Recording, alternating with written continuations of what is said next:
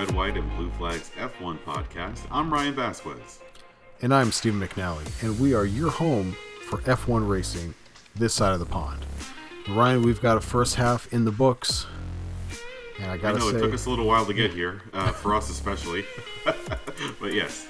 Well, so summer breaks are summer breaks across the board, so we all need a little time away. I think we need to have a little bit of a palate cleanse from Verstappen domination. I could definitely use it. I've got the Dutch national anthem playing in my sleep. Oh, man. I think it'll haunt my dreams, to be honest, at this point. But, yeah, I mean, Steve, we wanted to kind of recap some of what we've been seeing and, revisit some of our predictions at the beginning of the year. But it's been a crazy season in some ways. In other ways, it's been ho-hum predictable, almost to a detriment. Yeah, it's been a little set it and forget it with who's going to finish on the top step of the podium. Obviously, Max has been absolutely dominant. Can't really take anything away from him because it's been on every single variety of track. The fast tracks, the high downforce tracks, the street circuits. It's been in dry and wet weather.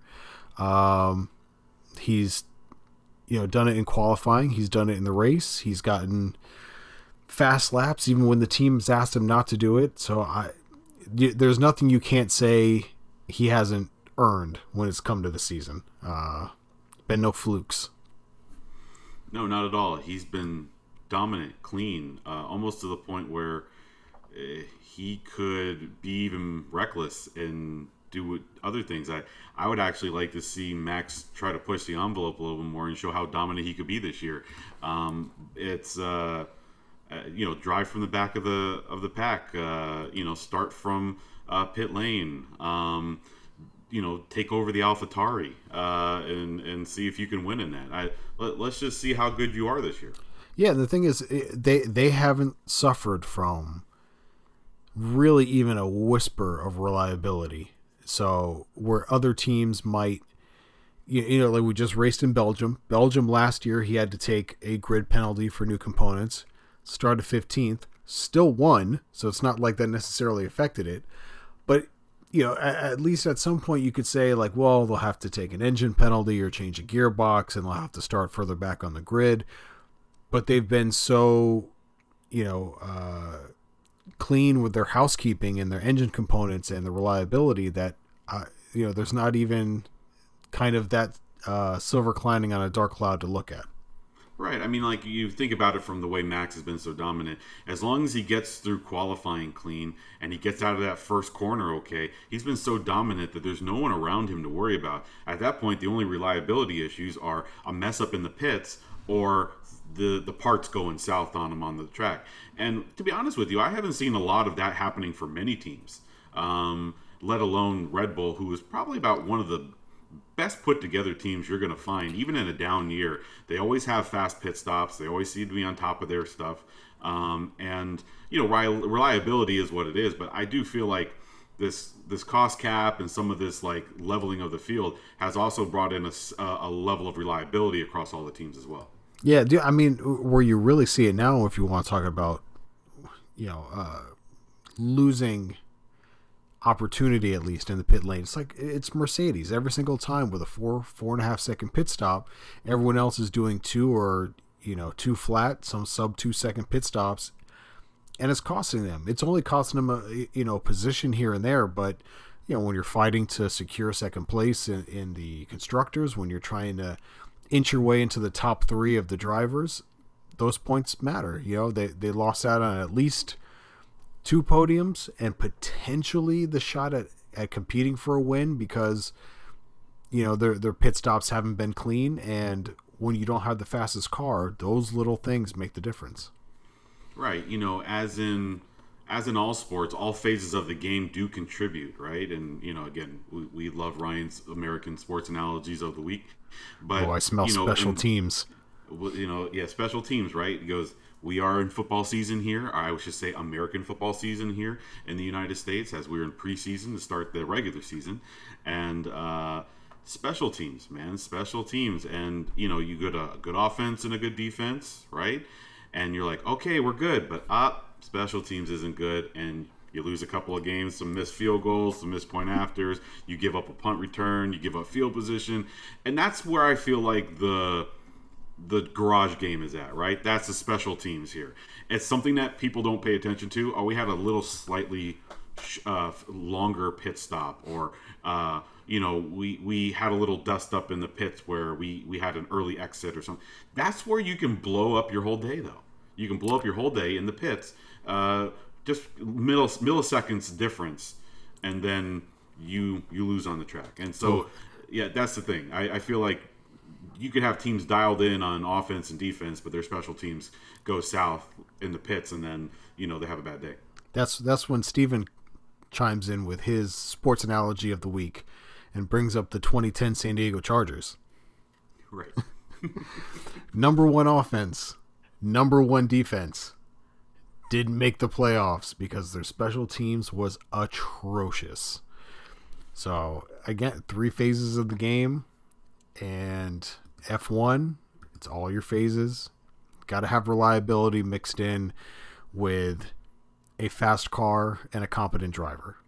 Right. It's not an individual sport. It is a team sport. The garage has to set up the car. The driver has to drive it. And then during the race, they have to be able to execute those pit stops and strategy well. And we see it happen all the time, mostly to Ferrari, where all of those phases don't come together, or one of those phases fails horribly and costs the team competitiveness, let alone wins or podiums. And again, Steve, it's we always are promised a new Ferrari, and we get the same old Ferrari. So. Yeah, I mean, I want to touch on real quick, because it's not something we've really talked about, but talking about this total team aspect of an F1 team, and a kind of surface level casual fan, it's like, all right, you have the driver, and he comes in, you got the pit crew, and you've got the essentially what you would consider the crew chief in a team principal, or the leader of the team. But to understand when a race is going on, that you have people connected across continents influencing what's going on in the race, because they have a full support team, not only just back at one factory, but then at another facility monitoring the data, where they have all the readouts from all the information of the car that they're tracking and relaying back trackside to the team so they can make decisions. And then they have a whole set of people working on tactics who are, looking at lap times and tire degradation to try to figure out when they're going to pull pit stops.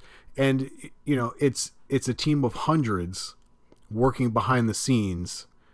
And I think it's just really an incredible feat of logistics and engineering to get through one race at a time. And I also just believe that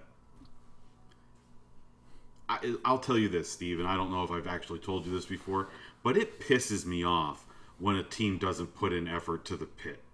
It really does.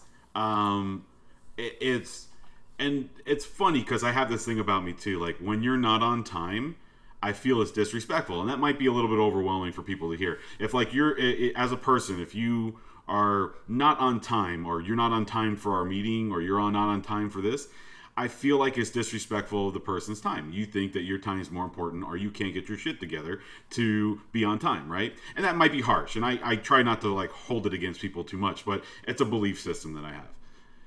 Same thing here. I feel like this is the same thing. It's a sloppiness. It's an indication of sloppiness in the team. We didn't put enough effort into our pit stops to get this downright, no mistakes, clean, as fast as we can. But you see Red Bull doing it, which is why I have to give them respect in this instance and not be pissed at them. Because, damn it, if they don't always try to have the fastest pit stop every season, whether they're great, decent, competitive, or dominant, they always do that. And I feel like it's the margins that keep them always competitive. I feel like Mercedes, on the other hand, sometimes gets a little sloppy, and when the other aspects of their games are going awry or not as strong as they are, it really shows on the track. And you don't expect that from the Germans. You know, The expect, precision, the fine precision of the Germans, right? they've had it on the engineering front for the better part of a decade until the as Heat fans we talk about culture all the time, and I think Red Bull essentially now is the cultural leaders of F1. It was Mercedes, they had that winning culture, but I think kind of you're at the mountain peak for so long in thin air, it really starts to mess with your head. But having the culture at Red Bull of we're going to nail everything, even when we had, two younger drivers who fought with each other, even when we didn't have the fastest car, we're still going to approach everything with 100% down to, down to every screw, down to the lug nut, so that any one of our controllables we at least have a handle on. If we come to a point where we can figure out to get the car right, we know we're going to be on one because we've, kind of trained ourselves into that mode. And, for the third straight year now, it's paying off for them. Yeah, and it's just interesting. And we may be harping too much in this episode on the pit crew. But I just think that it's just emblematic of Red Bull's season. Everything's clicking. And partially it's because they've made such a commitment to everything clicking. The years they've spent into making this car work, maybe on a little unfairly. We can talk about the cost overages and all that other stuff and whether or not they were properly wrapped on the knuckles for it. But also the driver's at his best point now. Max is a very great driver, very dedicated. He's been building to this moment. And again, just the commitment to the details that everything is. They've set themselves up for long-term success. But we see this happen with a lot of teams, right? Teams go on the runs like this, and it takes some preparation. It takes some work. You just don't magically stumble into 5, 6, 7 years of dominance. It does take some work. And it seems like Red Bull's been putting in the work. And sometimes it's because you have that Goliath you have to topple. Maybe Mercedes is just as responsible for Red Bull's success as not, right? They're the Goliath we have to topple, right? The way LeBron owes a lot to the 2011 Mavericks, right. Where he felt like if he would have won that title, maybe the next two don't come, and eventually he wins 4. He does it on 3 different teams, but without the absolute worst loss of his career, the hardest loss of his career, where does he go from there? And I think that's what we were hoping to see from Mercedes and Lewis, was that after their 2011 NBA Finals, which was 2021 Abu Dhabi, that they set it on Drive to Survive, that everybody has a target on their back, but they just haven't managed to find the same kind of fight in their car. And they've made some organizational changes. They finally come around and change the car. They've definitely seen vast improvements from where they were, but they still kind of find themselves not within the same level of performance as Red Bull. And in the first half of the season, they had to fight against Aston Martin, who had taken their engine and done better. And now the second half of the first half, they're losing out to McLaren, another team that's a customer to Mercedes and their power unit. So I think in their wildest dreams, I didn't think they saw a struggle like this. I'm just looking at all of the Mercedes engines that have different aspects of success this year, and I'm just like, if they could just combine it into one car, it could maybe compete with Red Bull. But no, we talk about this to a certain extent. I mean, in fairness to Lewis, he is a point out of third, and ultimately 41 points out of second place. And you've got enough time that if things go your way, you can maybe make that a hunt. But you are more than doubled up by the leader in Max. And the only reason Sergio is within range is because he has been inconsistent this year and the best car on the track. So you can look at it and you can look at it in two different views. Well, this isn't Mercedes' best, but Lewis does have a chance at this very moment to finish in the top three easily, the top two possibly. But you could also look at he has no chance in hell at first, and the only reason he has a chance at second is because a car has performed under what it's expected. So, a favorable view, or is that glass half full, glass half empty? Yeah, it's certainly not because Mercedes is getting that much better. It's because he's finding opportunities, and there's only 3 drivers this year to score points in every race, and it's been Max, Fernando, and Lewis. So you keep your nose clean, literally. You capitalize when other teams make success, or capitalize when other teams don't have success, and then you try to be as dialed in week to week. And, you'll find yourself consistently with a higher floor, like 4th or 5th should be the floor right now for Lewis. And with the odd podium being, essentially his ceiling. He started a pole in Hungary, but he didn't keep the lead for more than, a quarter mile, unfortunately. So as far as, races to come where Mercedes can really be, a factor. I mean, the next race is Max's home race, so I feel like he should just get handed a trophy and get to watch. Brazil's always on there, which is always a great Mercedes track, but it's tough. When you look at your team's schedule and you try to pick up the wins and losses, it just, for anybody other than Red Bull, it seems like such a long shot. And I think, we had high expectations that the competition this year would be a little bit more balanced than it was last year. And, last year we ended up with, I want to say 5 race winners. And this year we've had 2. We have one more podium finisher at the halfway point than we did all of last season. So there is a little bit more to play for as far as who's finishing behind Max, but it just is such a dominant year that you're going to have to really hope that they're off their game or have some kind of mistake. Yeah, I think it's obvious at this point that while the rest of the field is a little bit more competitive and interesting, and there are definitely spaces almost in different tiers on this, where you're like, here's 2 or 3 drivers competing for an area, here's 2 or 3 drivers competing for an area, and then there's like the buffer zones between those where it's like, if someone has a really good run, they can maybe sneak into this upper tier. But it's, we've heard this quite a bit, and some even drivers have maybe kind of made this reference. What if Max wasn't in the grid this year? This would be a different season. Yeah, it would. I mean, but that's not the case, and I don't think I want it to be the case. Max is an all-time driver. I mean, it's not my favorite, but he's not my favorite driver in the world, and it is what it is. But no denying he's great, and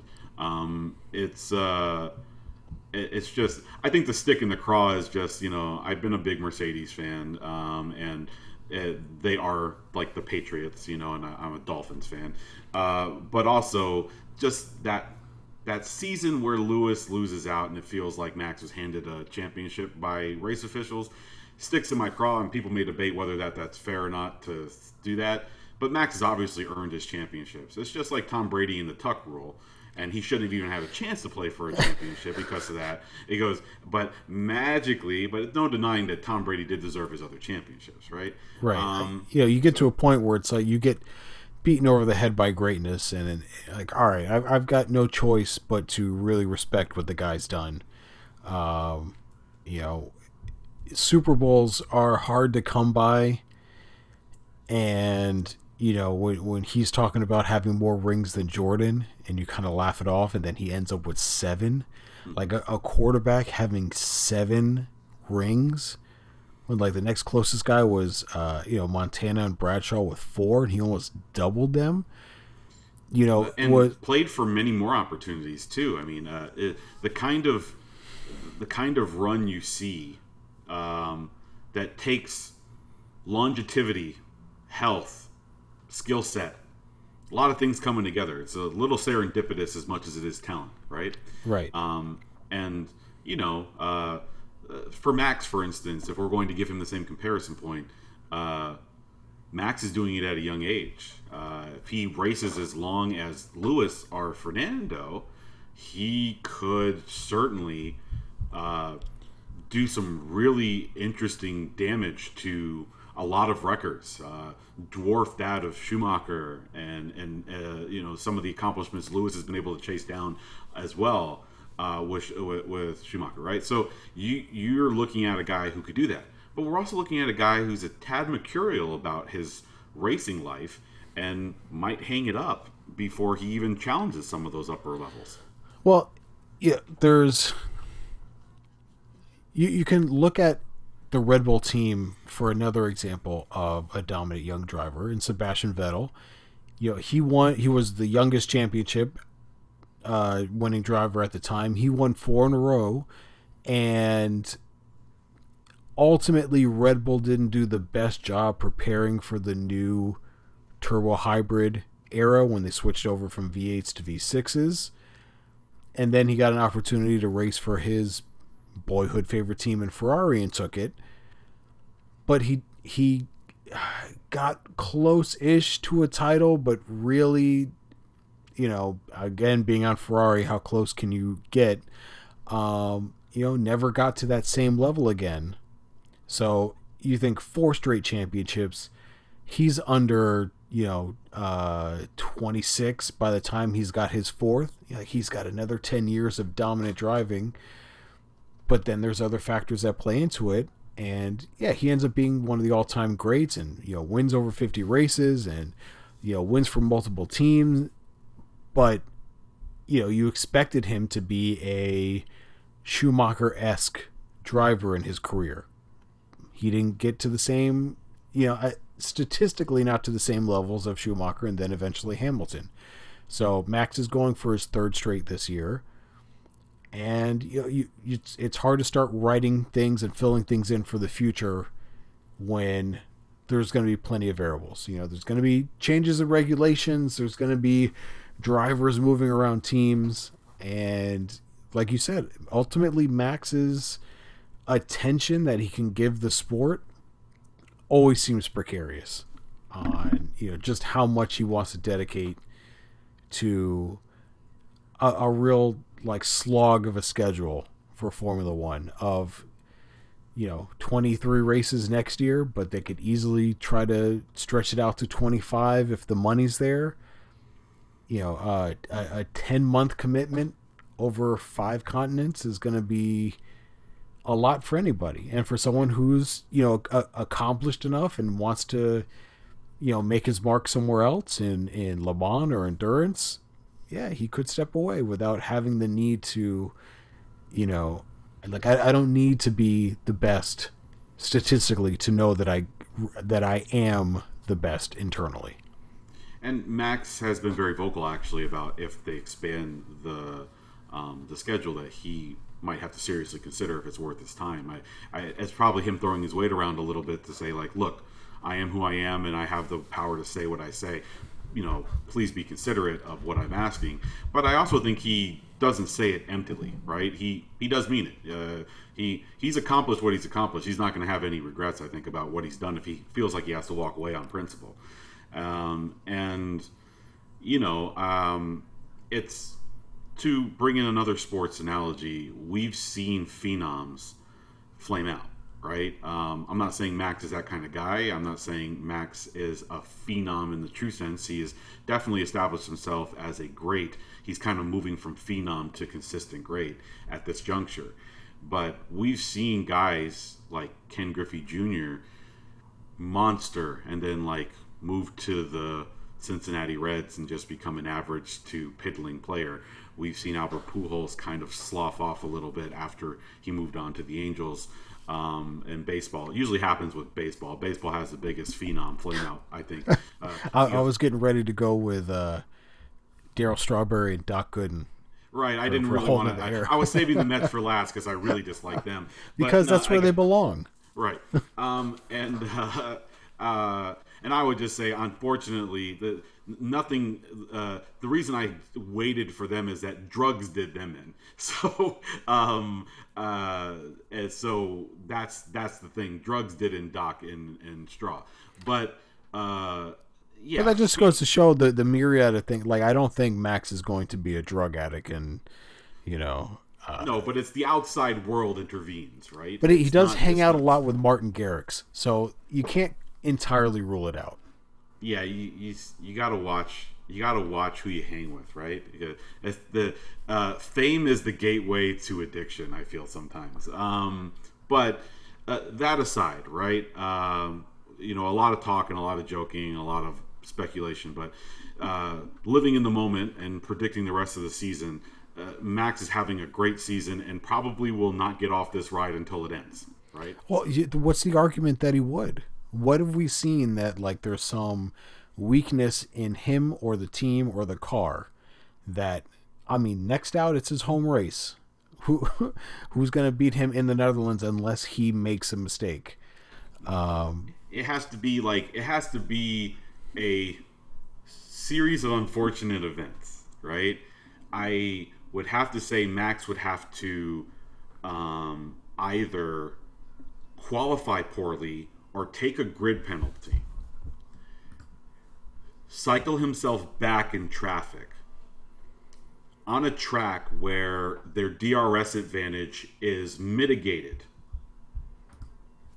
and then he would just have to survive getting around and not get into any tangles with anybody or not have any bad weather. If you throw all of these, I'm not saying it sounds like a lot, but it could happen in a weekend and it all comes together where it's like, he might also sit there and say, you know what, I really don't want to screw this. I'm just going to drive safe.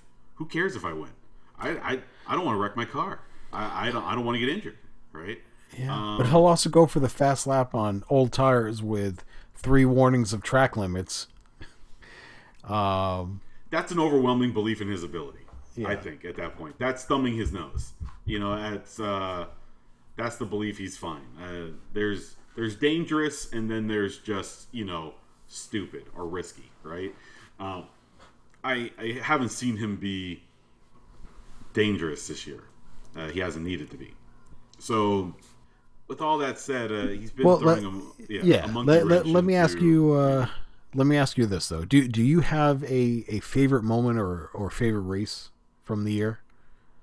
I would hate to say that the favorite moments are in qualifying, which is not a good look for the season. Don't get me wrong; there's been some fun races, but I've gotten the most excited watching that final run on the final lap for people to get their qualifying, and the person who's gonna get the pole keeps changing with every car going across, and you're seeing you're seeing a Williams up there, you're seeing Hulkenberg up there, you're seeing a McLaren, you're seeing guys you don't normally see up there. It's the times where Max has looked almost beatable, and that's been the most fun for me this year.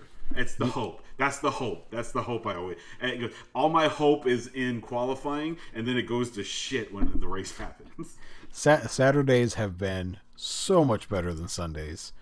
Like you said, it's been electric. Everybody's been in play. We've had some wet qualifying, we've had dry qualifying. We've had, obviously more teams in it because we've also had Ferrari and Mercedes on pole aside from the Red Bulls. But we've had Lando nearly with a pole, but snatched away from Max at the end. And yeah, it's just Saturdays has given us a lot, and it's really shown what level we're talking about as far as like driving ability. Give me fresh tires, one lap, let me attack every apex, and I can be as good as any other guy on the grid. And, a lot of guys have proven it. So if we can somehow transfer that over onto Sunday, I know it's tough because a lot of the teams don't have the issues or don't have the issue of tire wear figured out the same way that Red Bull does. And that kind of lets them drive away 25, 30 seconds. Ferrari's terrible on their tires. Any other team with a Ferrari engine, terrible on their tires. And the other teams just aren't quite fast enough. And then when you mix in the fact that, Williams is so fast in a straight line and you're going to get stuck behind him, there's just no way to kind of leapfrog through the field and catch up to that all-conquering Red Bull. It's the best you got, right? Best tires, open run, now traffic in front of you, time trial, no fuel, you're lightest, you're fastest you're going to be. And it's just fun to see some teams this year throw out a monster lap like that, and they never get close to it in the race.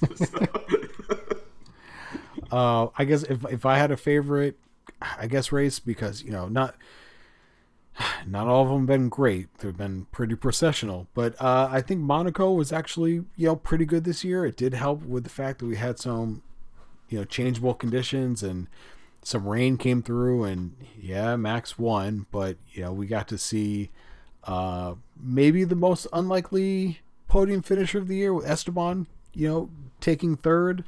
Was pretty impressive. Fernando finished second, and I think that just had a lot of added intrigue with the fact that the rain came late and really switched things up.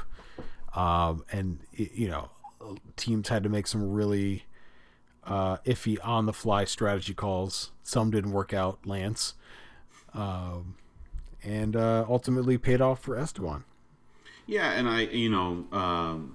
Monaco, we always worry about Monaco being a bore, right? And especially with the dominance we had seen so far from Red Bull, but actually was an interesting race. It was one of those where it's like, here you are trying to shuffle off Monaco, and Monaco is actually one of the more interesting races of the season at that point.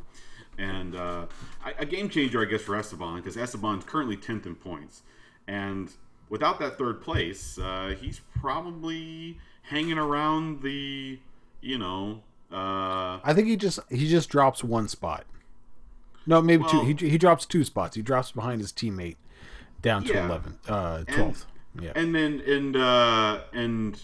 within stone's throw of some of those guys who just with a good race would get closer to him. With that, he's 35 points in. He's got a little bit of distance between 12th and 13th. He's got a race or two before they catch up with him if he has bad races. So, it's enough where it kind of positions him well. He can make me take a stab to ride up a little bit higher in the 10th, in the 9th maybe. He's chasing Lance Stroll. Who knows, right? That's his best friend though. But he the fact that he's doing better than him in the Alpine is it says a lot about Lance's performance of the year. Yeah, there's a few interesting things here, and I would also in some instances it's the performance of the teammates of the guys who are doing well. You're seeing same car theoretically, but different results. And Lance is definitely one who did not get to experience any of the early success of Fernando, and now that they've kind of come back a little bit to the pack, is also falling precipitously as well. Well, speaking of Lance, before the season started, we talked about what our biggest disappointments were going to be. Speaking of Lance, we had a couple predictions, and let's see where we stand mid-season. We had biggest surprise, biggest disappointment, and shocking moments. So, in the disappointment category, Ryan, you said your biggest disappointments were going to be Mercedes and, separately, Logan Sargent. How do you feel about that? I feel I'm pretty accurate. I mean, there might be bigger disappointments, but my disappointment is tailored here. I was hoping Lewis would be a little bit more competitive. He might be able to give Max a day or two this season where Max and him have some of their old fights, and it looks like Lewis could actually win in that Mercedes against We the Red both Bull. had him down as a race winner. Yeah, and I mean, I don't think it's outside of the cards. It's just I think at this point in the season, it's less likely. But Lewis and George had a solid season last year. I don't feel like they're much better this year. I mean, they're about where they were last year, maybe a little worse in some instances if you give context. So they're one position up, because they finished third last year and were third-ish this time. They're second now, but with significantly less points. Well, I'm talking about like where the drivers are sitting in their points. But I mean, as far as a team goes, I mean, but I think it's such a larger discrepancy. They have as a team, this is what it is. And I was having this conversation, another sports analogy, where I was debating with one of my students at work, and I am a journalism teacher, and I teach sports journalism as well. And so whether Giannis was being honest when he says that when he got angry about the season being a disappointment, and I'm like, he's lying. And people were defending him, and I said, in my opinion, he's lying. Giannis Antetokounmpo with that Bucks team, which has won a championship and is designed to win championships with a guy who's a perennial MVP, can't honestly say that it's okay that we went out in the first round this year or we went out in the second round this year. You are playing for the chance to at least compete for a championship every year. That means getting to the finals. That means having a chance to win. So it is a disappointment. And that's where Mercedes is at for me. Mercedes is built and designed and has the mentality with the drivers they have and the pedigree that they have to win for championships. And this year, that wasn't really even on the cards after race one. It was abundantly clear. There was such a huge gulf. And so that's where the disappointment lies with me. They could have a similar Constructors' Championship finish as last year, and their drivers could approximately finish where they want to or where they were last year. But it's being static and not really static. You're static in position, but you are much further away from the top. Is a disappointment. And that's just, their measuring stick is Red Bull and whether or not they can compete with them for a championship. It has nothing to do with the other, 8 teams on the track. And so that's where the disappointment lies, to explain that. Well, I think the other 8 teams do play in when it comes to Aston Martin and McLaren, to where at different times of the year, you're behind teams that, you're the works team. You're the Mercedes teams. You shouldn't have teams that get your parts from you beating you out. So you measure yourself to Red Bull, but you're also now starting to get eaten up by the quote-unquote midfield that you're supposed to be comfortably in front of. Right, and, all credit to Lawrence Stroll. He's invested in that team being a competitor. He has put the money, he has recruited the people he wanted it, he has put the effort in. And so I give him credit. That there's an effort there that I can appreciate as to why he's been able to maybe close that gap a little bit. But Mercedes shouldn't be ceding that gap because they are the standard bearer.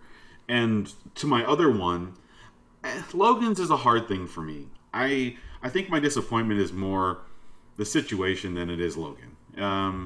Logan's in a can't-win situation, I think. He's in a Williams, arguably the worst team on the track heading into the season. Performance up to that point, resources, they're always kind of just there. They're like Mississippi. They're always last in the States, right?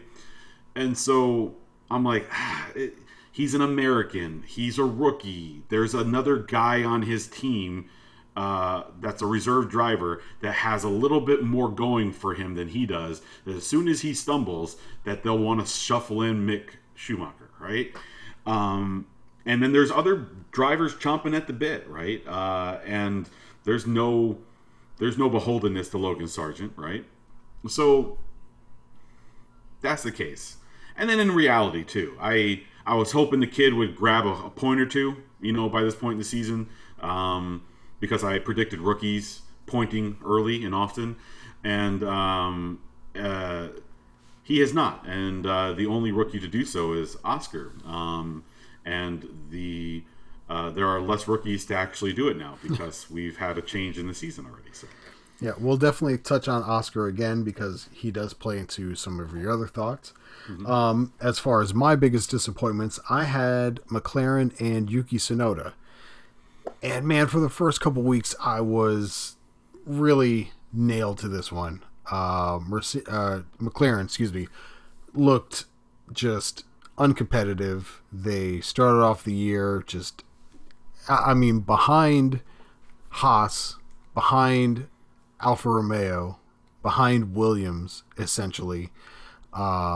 They only really picked up points in Australia because the Alpines took each other out, and Carlos had a penalty that dropped him behind 7 people.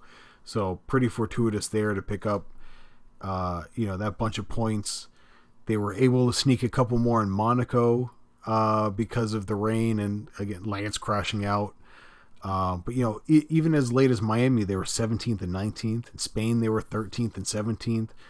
No points again in Canada. It wasn't until they brought just an absolute slew of upgrades to Lando's car in Austria that all of a sudden they seemed to turn not just a corner, but they turned a whole track. And, all of a sudden Lando's competing for poles. They're nearly both getting on the podium. Lando ended up doubling up second places in back-to-back weeks in, Silverstone and Hungary. Didn't exactly have a great Belgium Grand Prix, but, that was kind of, Carlos's fault for, being a bull in a china shop on turn 1, lap 1, taking out Oscar. But, I thought they were a pretty big disappointment for all the talk they had coming into the year, and obviously the expectations on Oscar's shoulder, even being a rookie, the fact that, he's a rookie, but he had a pedigree in the other, feeder series, and he's replacing Daniel Ricciardo. Like, if you're going to replace Daniel Ricciardo, regardless of what he did in his 2 years in McLaren, you're going to have to bring something to the table. And, it seemed like essentially Danny had the last laugh, getting paid, $20 million to sit on the sidelines and watch, McLaren being a dumpster fire. But to their credit, they stuck with, the belief in the team, in being able to be agile enough to make change and make the correct changes. They did, and it's paid off for them. So I don't think they can fall in biggest disappointment category anymore, but the year's still young. As far as Yuki, AlphaTauri's been comfortably the worst car, and I don't think that's fair to him.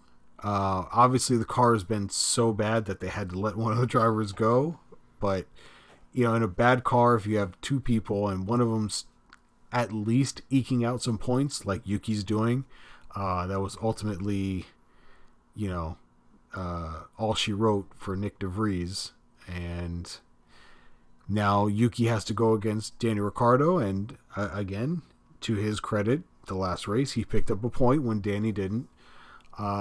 So Yuki's not the most disappointing driver, so I think he's actually done really well.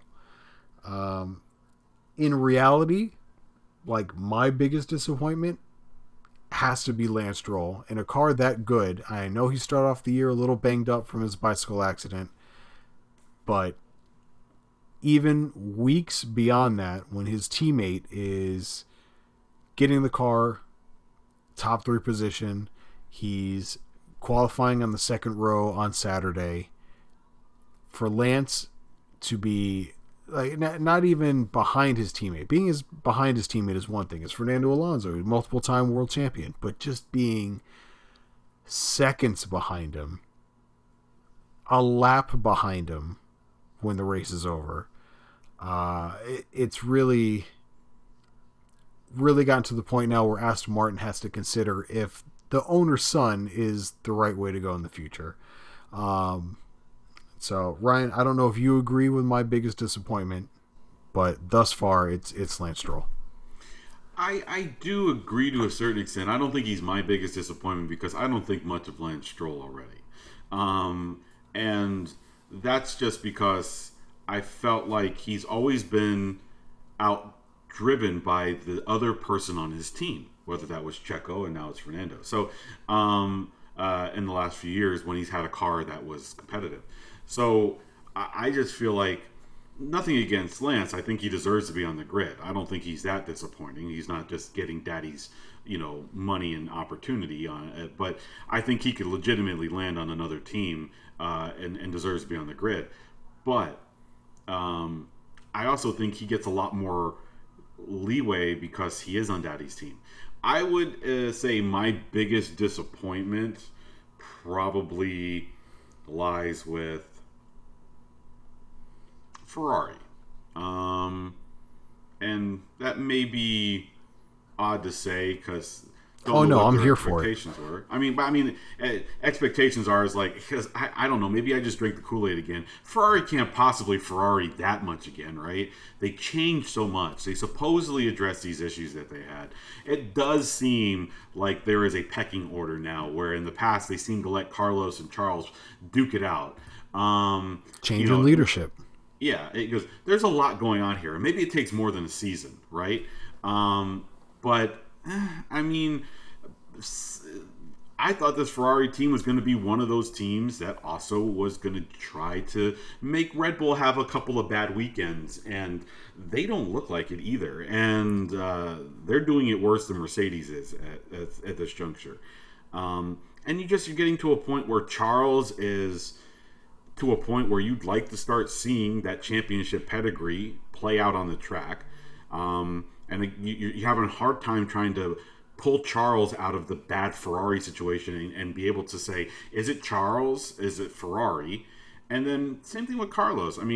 I would say people don't consider Carlos in the same breath as Lando and Charles as future championship winners.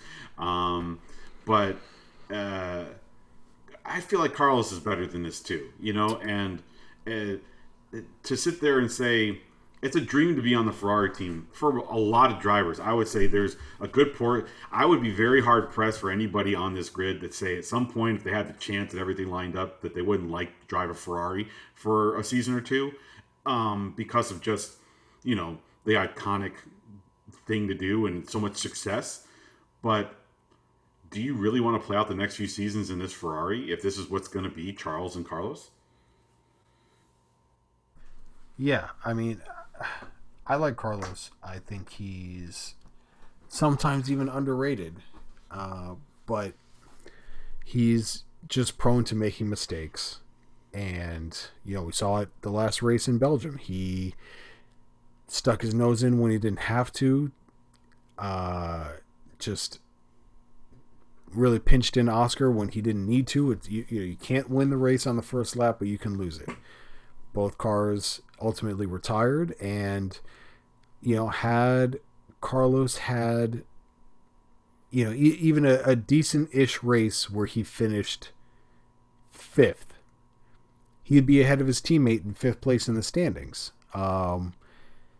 And you can't make your own driving errors when you're on a team that kind of already makes setup and strategy errors on their own, because now you're just compounding mistakes on mistakes.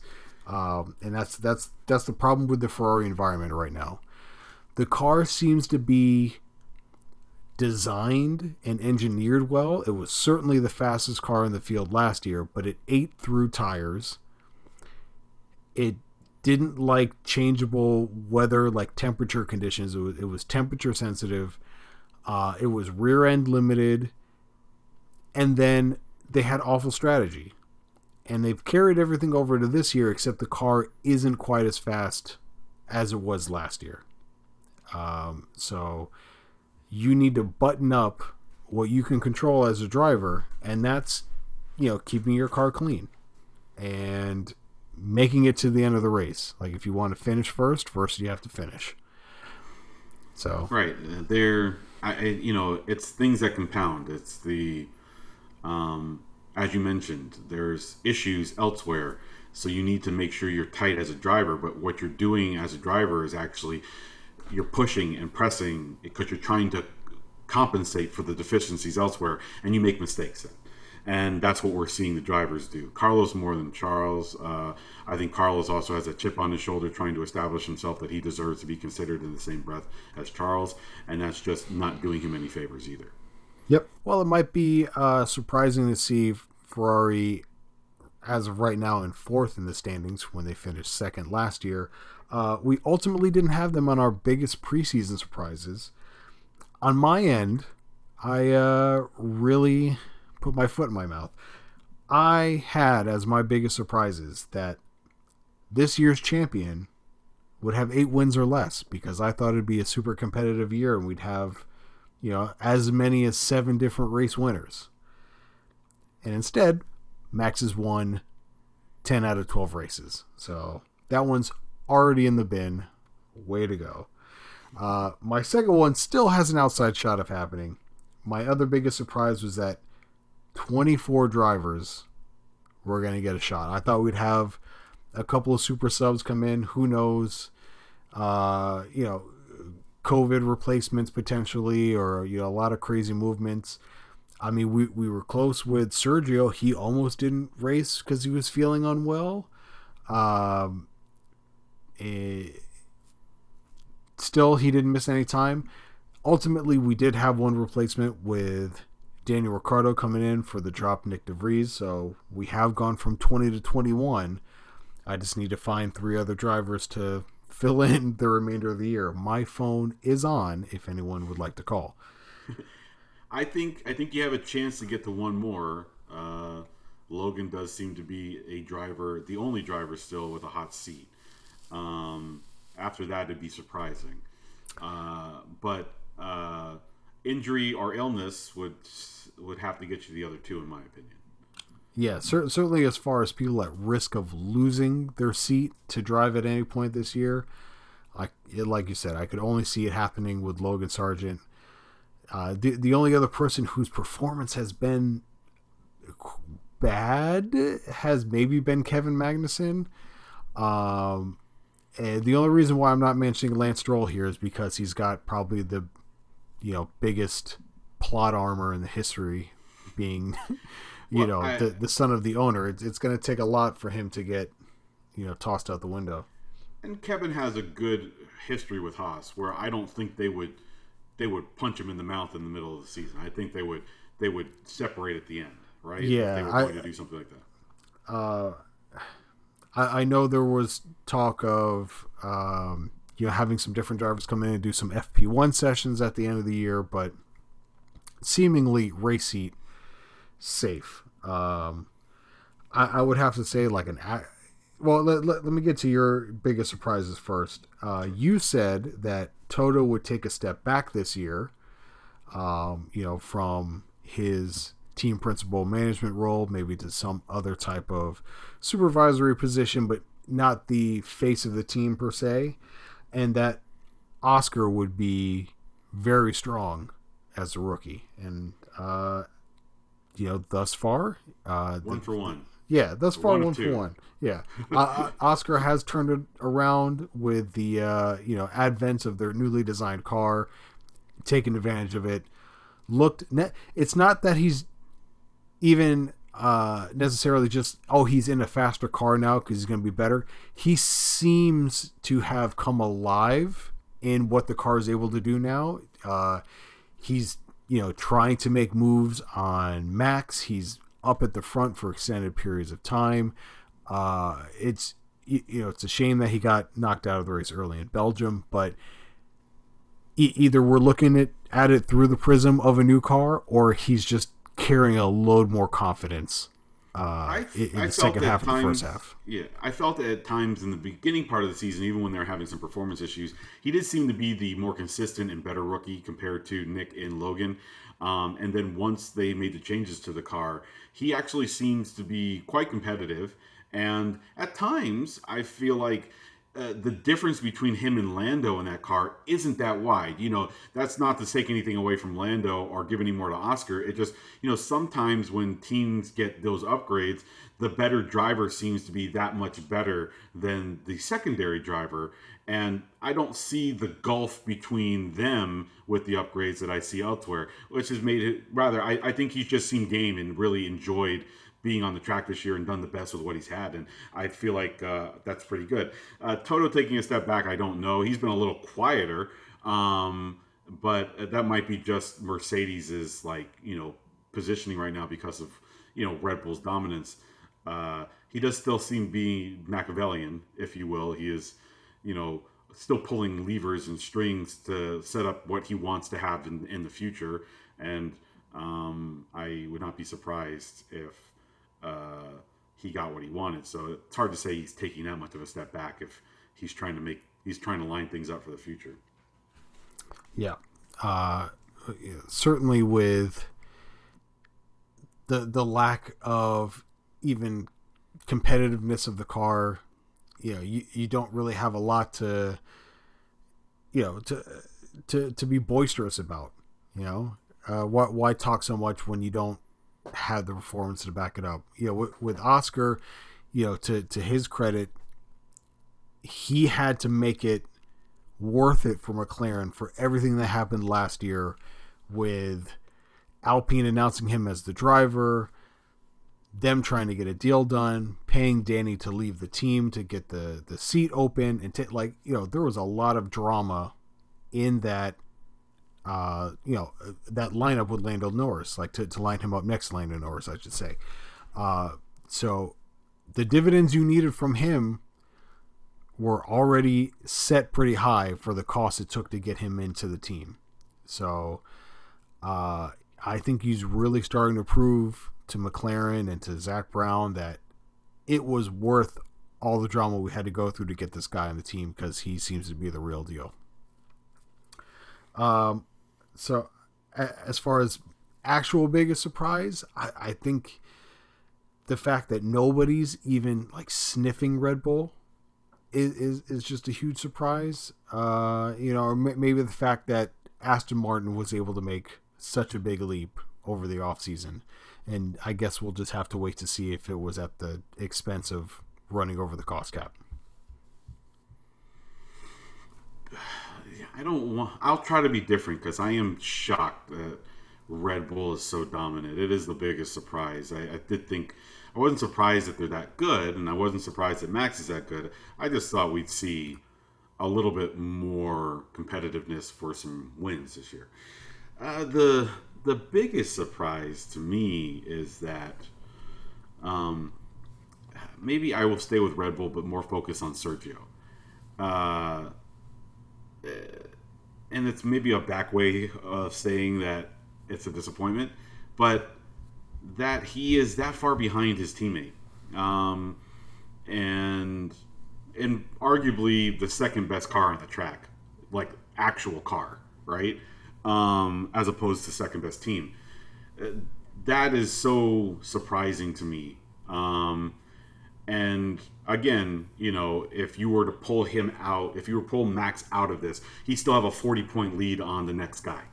And so you pull Sergio out of it, he's still leading the Constructor Championship by himself. Right. So that's it. It's that Max is the team by himself. But even so, his teammate has more points by 40 than the next guy.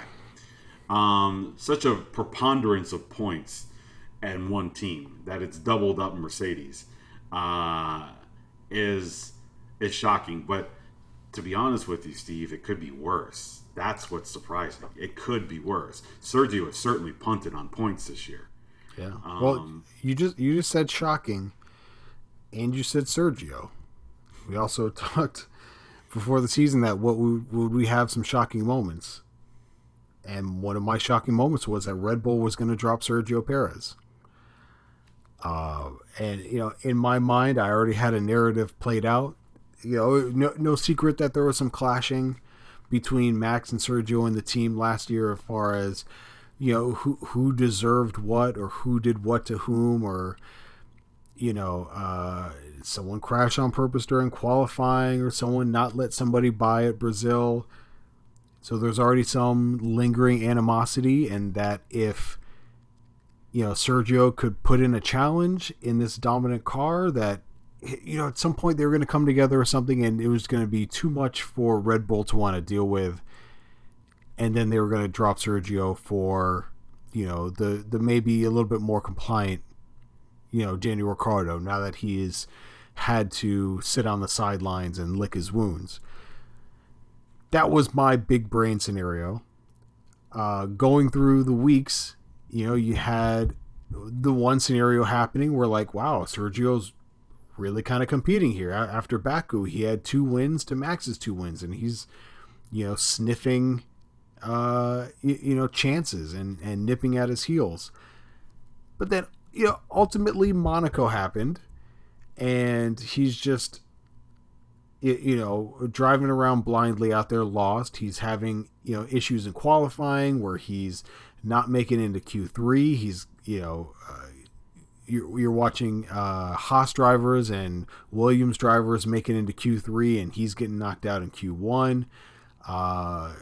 He's looking completely uncompetitive. He's, damaging the car, costing them money in the cost cap. And it's like, okay, well, now we're looking in the other direction where it's like, we need to have someone we can rely on in the car versus, oh, he's too competitive. Now he's not competitive enough. So week to week, that Ricciardo stock was rising. Ultimately, he found a home somewhere else within the Red Bull stable, but not in the Red Bull car.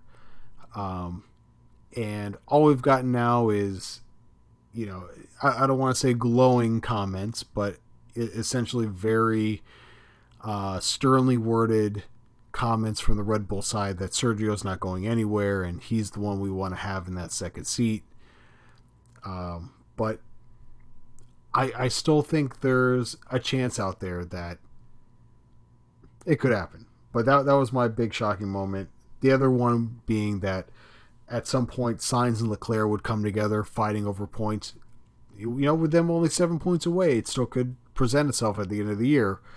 But to this point, their side-by-side racing has been kind of been neutered, kept to a minimum, aside from like 1 or 2 scenarios where the other driver's asking to pass because, I'm faster, should let me by, I can get ahead, I can attack.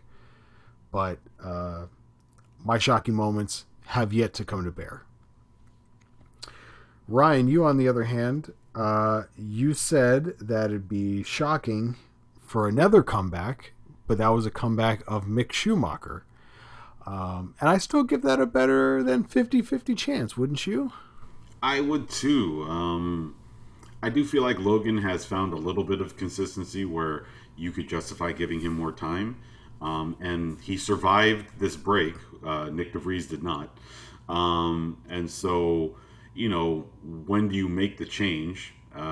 If you're going to cut somebody this late in the season, you would presume to do so to give them enough races to get a sense of what it's like to be in the car to set up for next year. Talk about Machiavellian Toto behind the scenes. Right. And, probably long term, better for the team and interest for the team, Mick can probably do more for the Williams than he was doing elsewhere. And so I still think that's in play. As far as like reality,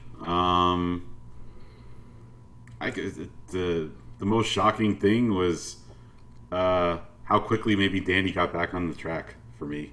I mean, not surprising when Nick kind of bended early, but I just think that Danny has a good portion of the season to try to figure out what this looks like, and still doesn't keep him out of the running for maybe that replacing Checo in the future. It just feels like Danny's future is bright, even if he doesn't perform well.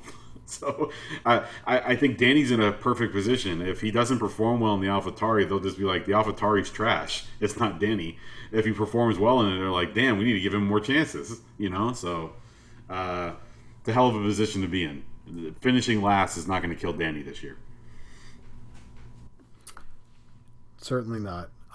And the potential with Williams being a Mercedes customer team, and former Mercedes team member as their team principal, and the ever looming presence of Toto, just the guiding hand, not in economy but in Formula One, the guiding hand just to maybe get Mick another chance. That Schumacher name still carries some kind of weight. Your second half of your shocking predictions were that we'd get points from rookies early on. And we did. But one. But just from one. So, Oscar showed up, had to fight a bad McLaren car, got points in his third race, which was his home race. Got points in his third race, which was his home race in Australia. Yeah, and so I feel pretty strong on that, but I did think that maybe Nick or Logan would steal some points early on. Obviously, Nick's performance wasn't there, and that, I was relying on maybe Logan getting a little bit of luck. But I'm happy with that shocker being right, even if it's a bit even if it's a bit reliant on one person doing really well out of a team of three, if you will, or a group of three. But yeah, the lack of points too in that situation, I would imagine, also necessitated why Danny ended up in the car, which is, I think, my current shocking. I stick with that's shocking how quickly they just bend Nick DeVries. I think of the three drivers, Nick was not going to be the guy in my early running to go. But I guess in hindsight, as we saw the way they talked about Nick, he's like, well, he's not like he's 21 years old. That's fair or not. If you're a rookie and you're like 26, 27, 28 years old, that you have more of a hook. It's like, I guess, in football here, if Stetson Bennett comes in and plays football at 26, 27, and he doesn't look good, they might cut bait sooner. It's not like, he's got a few more years in him. A few more years in him, and he's 30. Yeah, so, I mean, he only had one offer from one team, and it wasn't the team he substituted for last year and scored a point. He stepped in for Alex Albon last year in Italy, scored points, is essentially what got him his opportunity. But he did it with Williams, who was, again, a Mercedes customer team. Nick was a Mercedes driver. You would think, well, with them having an open position, letting Nicholas Latifi go, that's probably where DeVries would end up. Like, no, he ended up on, the opposing side, essentially, in a Red Bull team car. And, so he didn't come up through their system. He wasn't, quote unquote, their driver, but they saw enough talent there to give him a chance on their, B team. But he's 28. He's older than Max. He's older than Charles. He's older than Lando. He's older than, Oscar Piastri. I say that's surprising, Steve. I mean, we know how deep Red Bull's roster is. There's 2, 3, 4 drivers that could easily make a case that they could be on the grid, and they're behind Danny at this point. Before he took a job with AlphaTauri. It's just interesting that Nick was able to leapfrog that development program with a few guys who could arguably be on the grid this season. Yeah, Liam Lawson continues to look strong and poised to break in to F1 at any time. I think just such a strong tie to Daniel Ricciardo and Red Bull, and the fact that they could, he's been trackside with them, been in their simulator, while Liam Lawson's been racing in Japan. So just, I think the plug and play ease that they had with Daniel Ricciardo, and that we can absolutely use him as a measuring stick to Yuki Tsunoda if Yuki's going to either maintain his seat or be considered in that second seat in Red Bull. Because they know Sergio's not the long-term answer. His contract only goes to next year.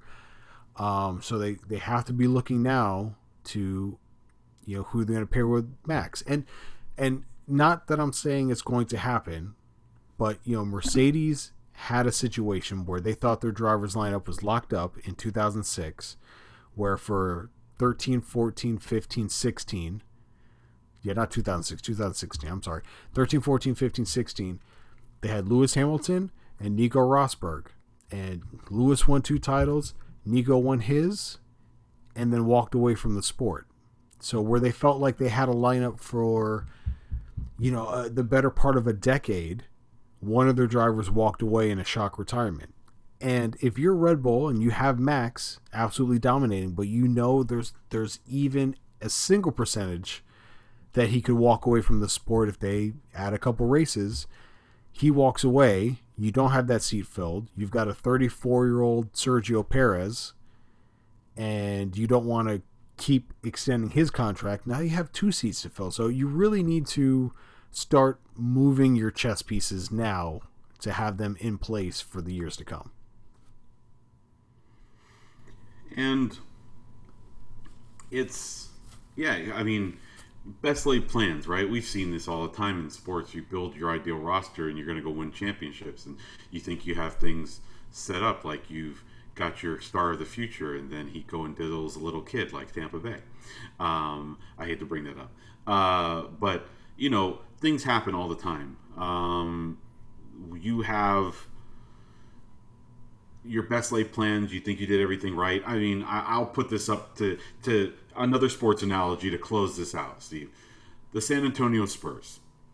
They were in a position where they're trying to maintain that 2-decade dominance. They won multiple championships with different teams. They went David Robinson, handed off to Tim Duncan, who had that Manu and Tony Parker, and then they get Kawhi Leonard. And then Kawhi Leonard is going to lead them into the next generation. And Kawhi Leonard had other ideas. Didn't want to be there, right? And so now they had that kind of down period where like, oh no, what are we going to do? And they just drafted Victor Wembanyama, and he's hopefully that next guy who will now pick up the baton and carry them into the future. But best laid plans. Anthony Davis leaves New Orleans Pelicans. Zion Williamson's supposed to be the guy who slides in and rescues them. We see this all the time. People do the right things. They draft the right players. They make it. Well, he goes, the Colts. Peyton Manning, we get on the Andrew Luck train and we're good, and then Andrew Luck retires all of a sudden, right? So, yeah, this happens in sports. Why should F1 be immune at all, right? It's time will tell, right? Sergio seems like a guy destined to be set up fine to be in the seat for a few years as Max gets into the prime of his career or stretches out his prime. He could be gone at the end of the season. You never know. He could get angry with the situation. He could decide to retire. He could think he has a better opportunity somewhere else. They could stick Danny in there and just say, we'd rather put Danny in there. Lewis could retire tomorrow, Who knows? He's done plenty. He doesn't have to keep racing. And all of a sudden, Mercedes is like, shit, George is our guy, and who else is going to be with him? I don't know if there's a succession plan right in place for Mercedes, right? Well, they haven't been able to put pen to paper and get a new deal done. He's still on the same contract that only goes through next year, and I know they want to lock him up for longer than that, but it's been a quiet, middle of the season when you normally see these type of deals get signed. And, Lewis hasn't, at least publicly, made that commitment yet. So, yeah, you can't assume that, there's not that level of dependability as much as I'd like to see Lewis stay at Mercedes and finish his career there and get that elusive 8th title, and maybe they'll have to just win a 9th in case Felipe Massa wants to take 2008 back. Just to be sure, it's like, all right, I'll win 2 more, so even if you take 1 away, I still have 8. I don't think Lewis wants to go out this way. And there's nothing. It's not like he's like, falling down and not at his best. Again, I would say to some extent, the rest of this grid should be maybe a tad embarrassed if there's an actual, legitimate stake to say younger drivers could be able to do this better. But 2 of the oldest drivers on the grid are still outclassing most of these 20-year-olds. Well, yeah. I mean, you look at 2nd, 3rd, and 4th are, Sergio's 33, Fernando's in his 40s, and Lewis is 38. Mm-hmm. Those are elder statesmen, and obviously we're looking at different machinery.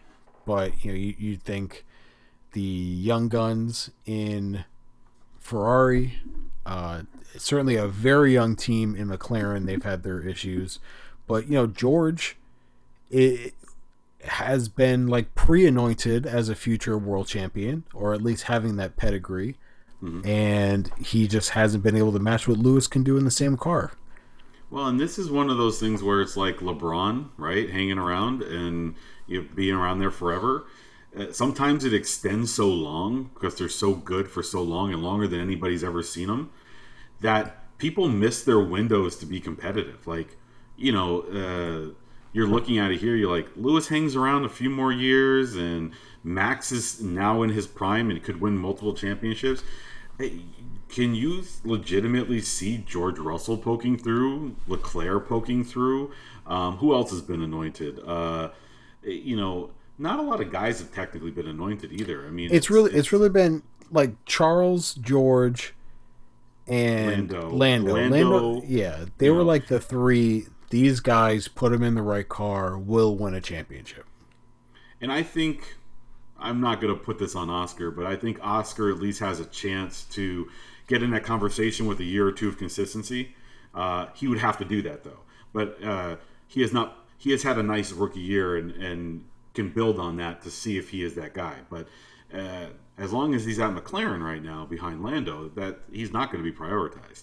So yeah, there's not a lot of guys on this grid that people are just saying, "Ding, you're a champion in the future."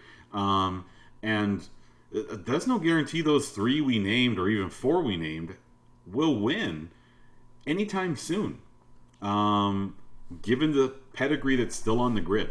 As long as those people want to continue to race. Now, I could all be at the same time. Max could say, "You're expanding it. I've won 3 in a row. I'm good." Fernando's like, "I'm done." Lewis is like, "I'm done." And then all of a sudden, it opens up for a lot of people. It's a whole, again, you can't predict anything, but if this holds and you predict that folks will hang around within reason of what you think they're going to, because they seem like they're at the top of their game and they still want to race, it's hard to see some of these other guys poking through in the next 5 to 8 years. It really is. Yeah, I mean, how many people went ringless because the Bulls won 6 out of 8? How many guys didn't win MVP because LeBron was there all the time or Jordan was there all the time? There's lots of people who you're like, man, you look at their stats, you look at their records, you look at when they existed, and you're like, that guy's the best player, except he's the second best player because there was a guy who was always there. And second best meant you didn't get any of the accolades of the other guy because he always took them. But sometimes it pays just to be Robert Ory. Yeah, sometimes it's just nice to get a lot of the trophies and a lot of the success and not being worried whether or not you're the best. You're just happy to be a talented enough player to be in the picture.